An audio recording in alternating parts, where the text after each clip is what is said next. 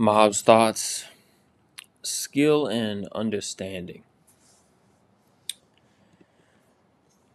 You can practice the solo sets for hours. You can practice forearm sensitivity for hours.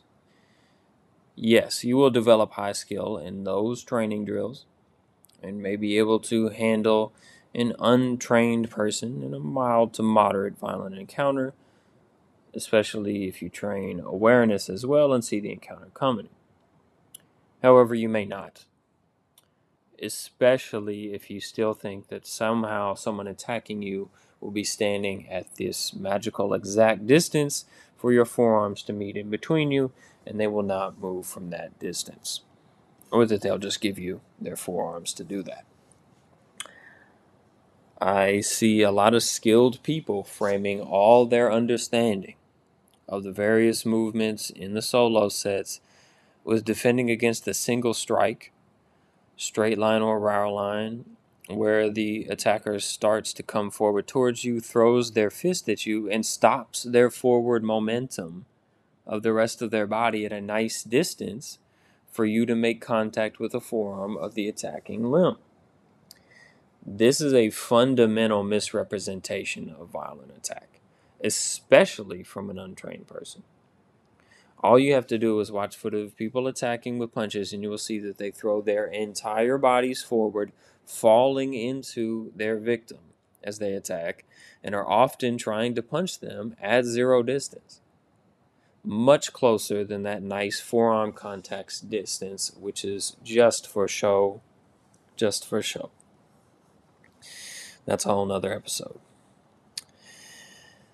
So this fundamental misrepresentation of distance creates a lot of issues with coherent explanation of the usage of postures and a general fear of zero distance and grabbing or hooking the neck, torso, hips, or lower limbs, which is shunted as for quote-unquote grapplers or MMA fighters who apparently are these brutish rebels who go against all the development in China and Okinawa, Korea. If you do not understand why hands are pulled into the waist or pressed down right next to or in front of the hips at the beginning of so many sets, you will be lost. Zero distance is freedom. Grabbing or hooking any and all parts of the body affords significant control and the ability to neutralize many things. The postures and movements show themselves as natural and very, very useful in this context.